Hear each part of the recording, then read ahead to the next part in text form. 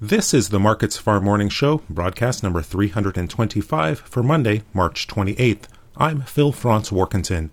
The ICE Futures canola market is weaker Monday morning, taking some direction from the Chicago soy complex. Canola 40 cents to over $2 lower.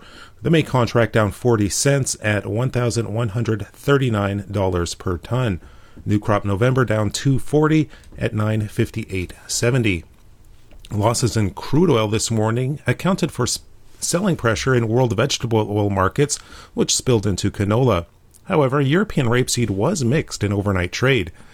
Tight old crop supplies and the continued need to ration demand did remain supportive, although overbought price sentiment may have had some speculators on the sell side to start the week. The Canadian dollar is sharply weaker in early activity, dropping back below 80 US cents, and that's providing some relative support for canola. In the US, soybean, corn, and wheat futures are all lower, with positioning ahead of the USDA's acreage and stocks reports out Thursday behind some of the activity. Optimism over the latest peace talks between Russia and Ukraine also accounted for much of the early selling pressure. Soybeans posting double-digit losses, down 30 cents in the May contract at $16.80 per bushel. General expectations ahead of Thursday's report are for an increase in U.S. soybean acres from the 87.2 million acres seeded last year. However, the extent of that rise remains to be seen. Quarterly stocks are also expected to be up from the year ago, with average guesses placing U.S. soybean supplies as of March 1st at about 1.9 billion bushels.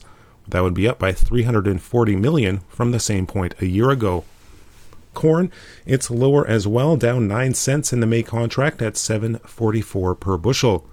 U.S. corn acres are generally expected to be down from the 93.4 million acres seeded last year, with average guesses coming in at around 92 million. Quarterly corn stocks, meanwhile, are expected to be up from the year ago. Corn exports are reportedly moving by rail out of Ukraine, but total movement from the country is still down substantially with the lack of activity on the Black Sea.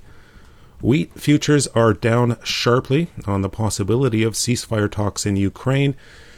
Minneapolis down 29 cents in the May contract at $10.75 per bushel. Kansas City down 41 cents in the May contract at $10.69 per bushel. And Chicago wheat, it's down 49 cents in May at $10.53 per bushel. Trade expectations are for an increase in U.S. spring wheat area on the year in Thursday's report. That's a look at the ICE futures and U.S. markets for Monday, March 28th. In Winnipeg, for Markets Farm, I'm Phil Franz Warkentin.